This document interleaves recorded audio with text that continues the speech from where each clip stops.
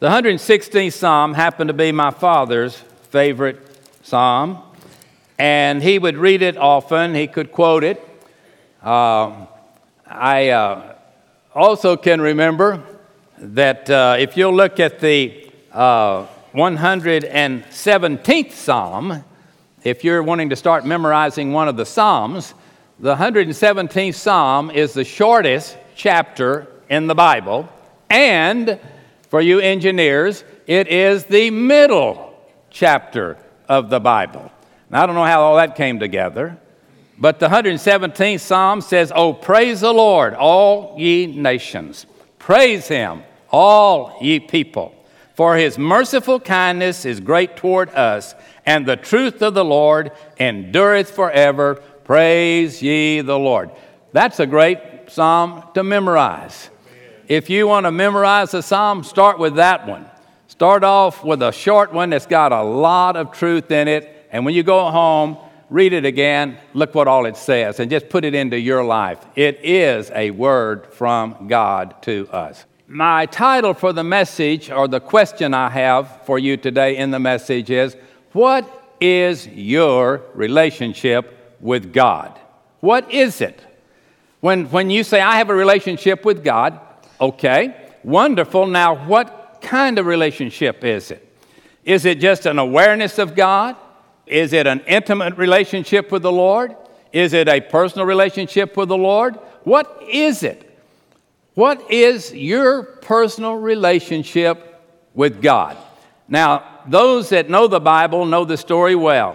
Not to put down anyone else, but David, of course, was a young man. He had a lot of good characteristics. He got into trouble. He sinned. But God loved him anyway. And by the way, God loves sinners. Amen. God will take you back. God can still use you. You say, I blew it. No, you haven't blown it. Not until the trumpet blows. When that blows, it's over with here. Yeah. Because Jesus is coming back to this earth again. Yeah. But when you think about the psalmist today, as we look at this together, I want you to put yourself, as I have put myself, in the position of the I. Let this be as if you were speaking to the Lord as we study this psalm together. Let me read it to you. I love the Lord because he has heard my voice and my supplications. Because he has inclined his ear unto me, therefore will I call upon him as long as I live. The sorrows of death compassed me. The pains of hell got hold of me. I found trouble and sorrow. Then called I upon the name of the Lord. O Lord, I beseech you, deliver my soul. Gracious is the Lord and righteous. Yea, our God is merciful. The Lord preserveth the simple. I always like that one. The Lord preserveth the simple. Well, I was brought low, and he helped me. Return into thy rest, O my soul, for the Lord has dealt bountifully with thee. For thou hast delivered my soul from death, mine eyes from tears, and my feet from falling. Listen to verse 9. I will walk before the Lord in the land of the living. I believed, therefore have I spoken. I was greatly afflicted. I said in my haste that all men are liars. Then the question, what shall I render unto the Lord for all of his benefits towards me? I'll take the cup of salvation. I'll call upon the name of the Lord. I will pay my vows unto the Lord, now in the presence of all of his people. Verse 15 is a very special one. Precious in the sight of the Lord is the death of his saints. We see that every week at Sagemont. We're leaving this world soon, and we're going to be in eternity. I hope we could say what this 15th verse says in our own life. Precious in the sight of the Lord is the death of his saints. Verse 16, O Lord, truly I'm your servant. I'm your servant and the son of thine handmaid. Thou hast loosed my bonds. I will offer to thee the sacrifice of thanksgiving, and I will call upon the name of the Lord. I'll pay my vows unto the Lord now in the presence of all his people. Yes, he said that twice. and in the courts of the Lord's house, and in the midst of thee, O Jerusalem, praise ye the Lord. Amen. My question to you this morning is, and to myself, is what kind of a God do you serve? All of us have something that's become a God figure. There's some influence on our life. It could be the temptation that comes on a continual basis from Satan. It could be a temptation that comes to let someone else be our God, flesh and blood, and that's not acceptable to God. But what is it if somebody, and I've just asked you, what kind of God do you serve? If you say, I don't believe in God, I don't believe that you're telling the truth. There's something controlling your life. Now, you may be your own God. You may take the position, hey, I just do what I want to do.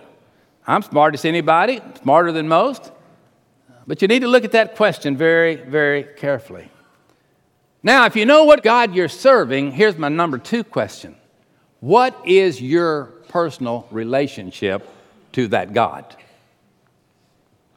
If money is your God, you've got a boring partner. If fame and fortune is your God, you're headed for destruction. Amen. If you don't have a God that can walk with you when you're going through the valley rather than just coming to celebrate on special days, you got a problem. Amen.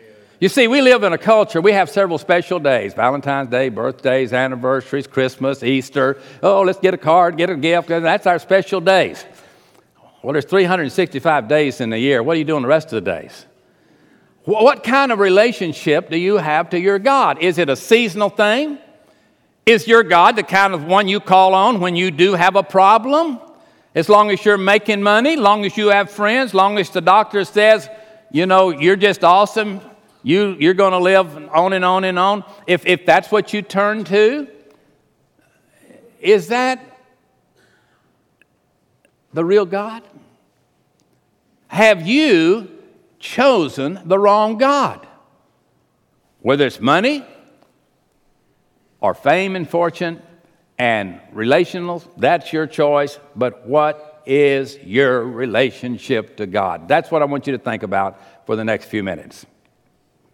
When we speak of the great God Jehovah of the Scriptures, we're immediately in touch with what's called the Trinity. The Trinity. God the Father, help me, God the Son, and God the Holy Spirit. The Father, the Son, and the Holy Spirit. The Father, God the Father, in the beginning created the heavens and the earth. He put man on earth. Adam came, then Eve came. He created everything. He said, everything's made by me and for me, and nothing was made that was made. The heavens declared His glory. He said, I made those heavens. You like those sunsets? He says, I made them. I did that for you. I thought you needed one. How about the sunrise? The older you get, the more you'll like the sunrise, more than you'll like the sunset. Just trust me on that. That's for another day to talk about in detail. But God the Father, a father loves his kids. A father protects his kids. A father provides for his kids. Is your God doing that for you? See, these are tough questions. I know that. They're tough for me. But they're honest questions. Because this is where we live. We live in a real world. We don't live in a sweet by and by. We live in the nasty now and now. And every single day, every single one of us are tempted. We're tempted to fall. Fail, get frustrated, get confused, give up, quit. Get rid of whatever problem it is, the quickest that you can. Well, now stay with me in the message. It's not only God the Father, there was God the Son. When man turned away from God, and the Bible says, without the shedding of blood, there is no remission for sin. John 3:16, say it with me. For God so loved the world that He gave His only begotten Son, that whosoever believeth in Him should not perish but have everlasting life. God the Father gave His Son Jesus, and Jesus shed His blood on a cross in order that our sin debt could be paid. Now listen to me. All sin will be paid for. Amen. Either we pay for it ourselves or God pays for it through His only begotten Son. Amen. That's what it means to become born again, salvation, a child of the King, an heir of God, and a joint heir with Jesus Christ. All of that is very clear in the Trinity. God sent His Son, lived without sin. He said, when He was sentenced, I can call 10,000 angels to wipe out the Roman army. But He said, I'm not going to do it. He laid down His life because sin has to be paid for. Amen. And then there's the Holy Spirit. The sweet, sweet Spirit in this place is one of my favorite songs. That sweet Spirit is what comes when the preacher doesn't show up, your best friend doesn't show up, your life partner doesn't show up, your neighbor doesn't show up, police don't show up, fire department doesn't show up, nobody shows up. The Holy Spirit shows up. Because you see, the Holy Spirit lives in the life of every follower of God the Father and God the Son. He's a silent listener to every conversation. He's an unseen guest at all times. Amen. He is there with all power to protect. He is there with the power to convict. How many times have you found yourself making a decision, am I going to take it or am I going to leave it? Am I going to be like my friends or am I going to be like my God? That happens on a regular basis to every single one of us. Now, Jesus set the example. But we can do all things through Christ, which strengthens us, but that strength comes from the presence of the Holy Spirit. Now, you do not get Jesus and then get the Holy Spirit, okay? That's not the way it works. Whenever you get the Father and the Son, and when you get Jesus, you do have the Holy Spirit. Amen. But you can't look up and say, now I'm better than everybody else because now I've got the anointing of the Spirit. God's Word is clear that the Spirit of God comes into the life of the believer at the moment that they are saved. It is a vital part. Now, the Holy Spirit has many functions. Like I've already mentioned, some comforting, convicting, and those kind of things, encouraging. But it's not something that's greater than the Father, than the Son. You can't get away from that. But we're in the Old Testament, and He is setting it up. Look with me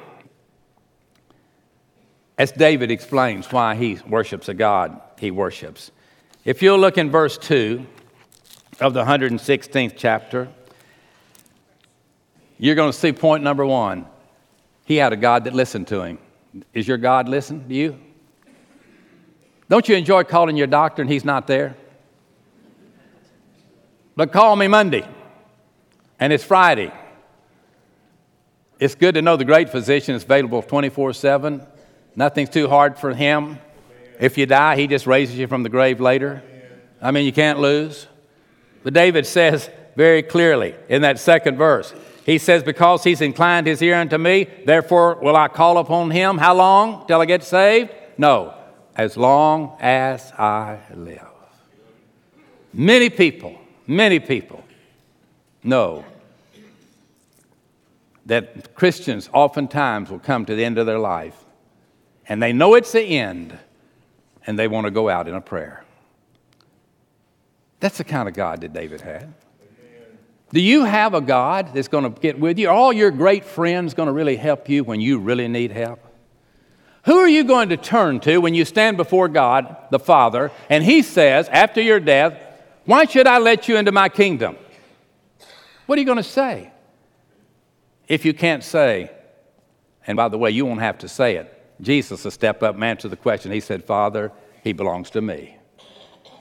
He is my child. He, through the power of the Holy Spirit, got saved, reborn, a new creature. Old things were passed away and never to be remembered. Amen. No more. Am I the only one that's come to this point in my life at times to time when I have this very unspiritual thought? Well, nobody will listen to me. I just get so upset. I've talked to somebody, and nobody listens to me. Well, who are you trying to get to listen to you? That's one person I want to listen to me, and he says, hey, when you say our Father, I'm there. When you say in Jesus' name, I'm there. When you call on the name of the Lord, I will be there. 24/7. Forever and forever and forever, and forever. Look at verse 3 and 4. He had a God that understood. Listen, the sorrows of death compassed me. The pains of hell got hold upon me. I found trouble and sorrow.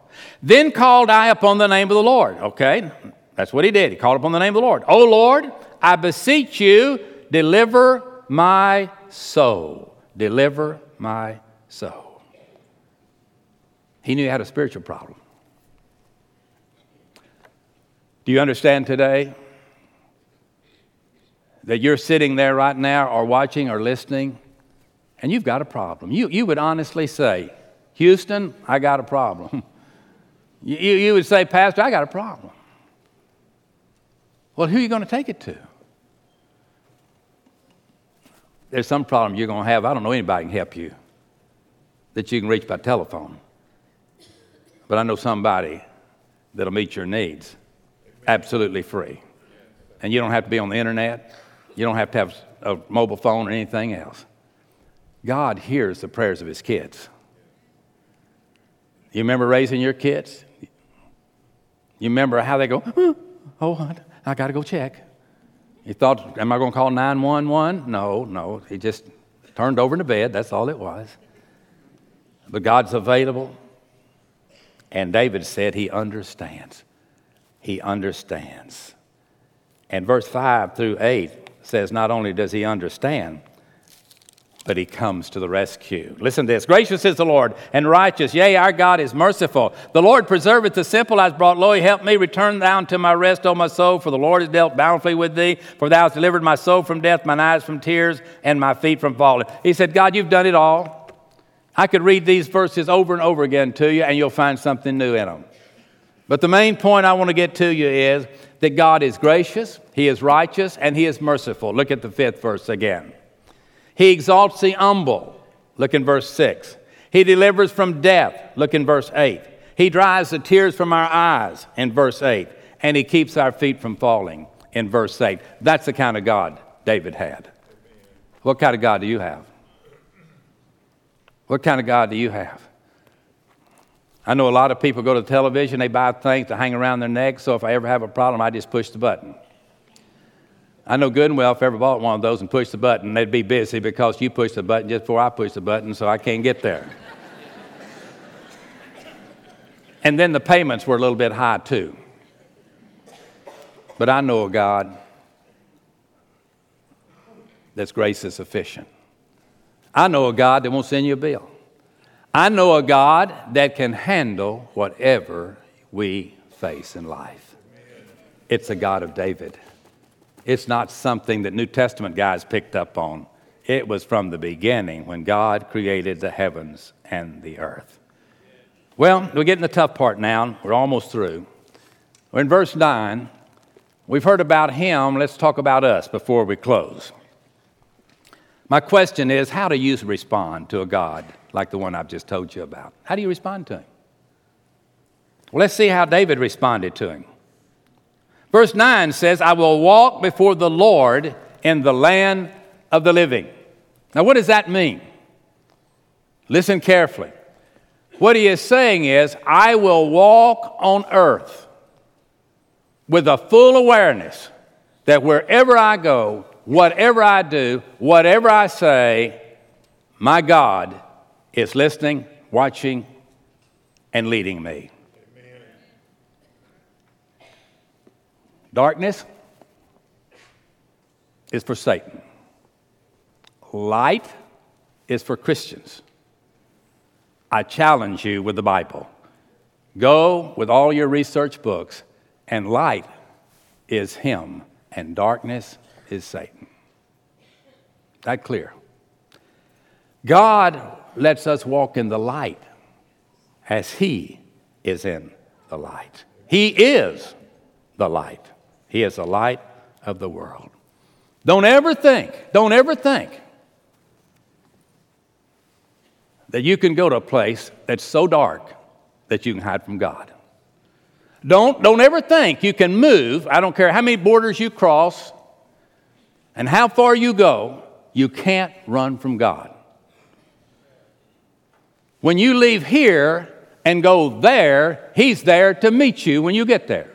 Amen. That's the kind of God David had. Well, you say, I don't have a God like that. Would you like to have a God like that? Yeah, but I can't afford it. Yes, you can. Amen. It's been paid for. He doesn't have a MasterCard. He is the master. He is King of kings and he's Lord of lords. He holds it all in his hand. All he is saying to us today is the same thing he said to David 1,000 years ago. I will take care of you. And then he says in verse 2, because he has inclined his ear unto me, therefore will I call on him as long as I live. He says, I'm going to call on him when I need help. And verse 12 says, what shall I render unto the Lord for all of his benefits towards me? Well, now it gets quiet. Now it gets quiet. You say, well, what does the Lord require of me? For you to be obedient, to you to walk in his footsteps, for you to obey him. And when you read this passage of Scripture and you see that David says, you know what? I need to quit going to people that can't help me.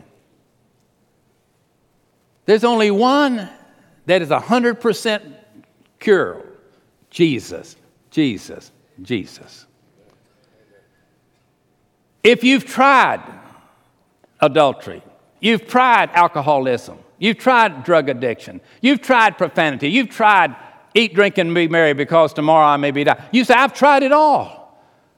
I've lived in every kind of house. I've lived in all over the place. I've done everything, many jobs. Oh, I got so many friends. I got so many friends. Let me tell you what. I'm always careful when I get around people who got friends everywhere.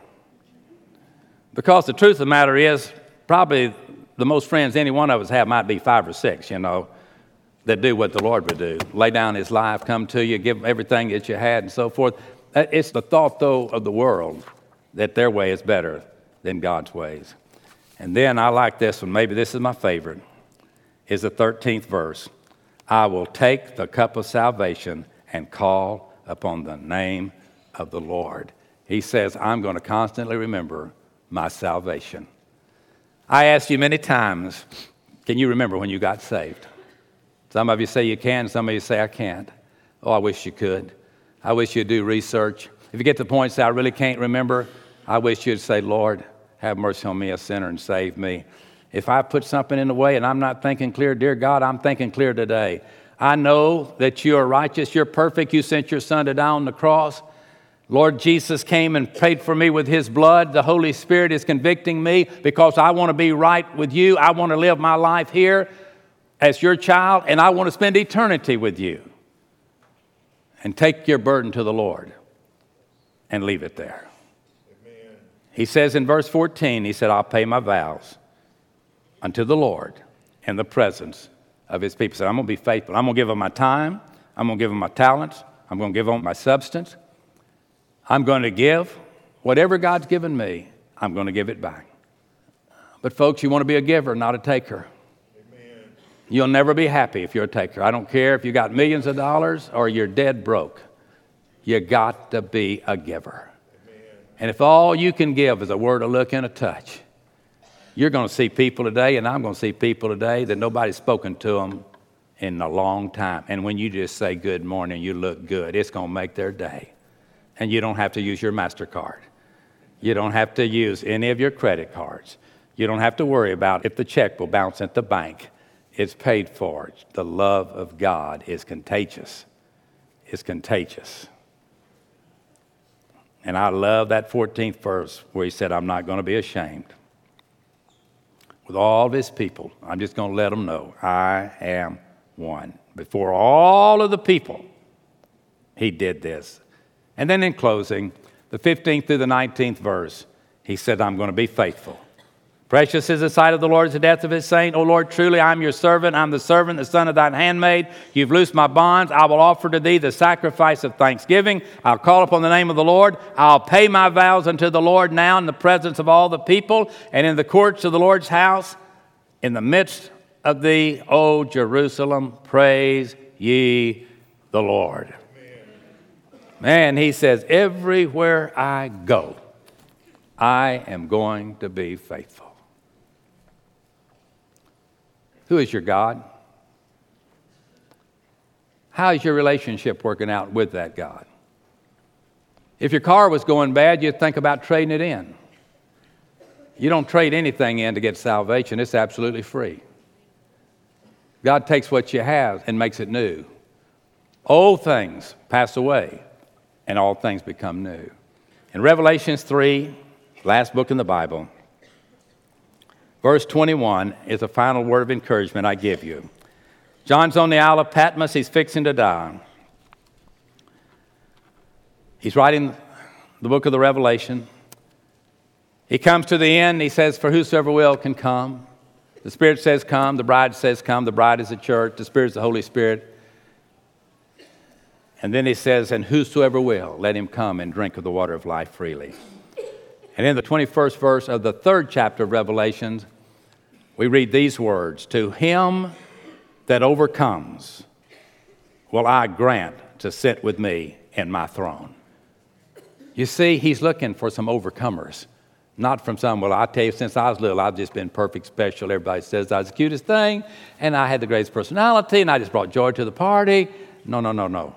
No, that's not what he's talking about. He says to him that overcomes, be an overcomer. Just to confess you're like the rest of us, you're a sinner. Put it under the blood of Jesus, and then say, as for me and my house, we're going to serve the Lord.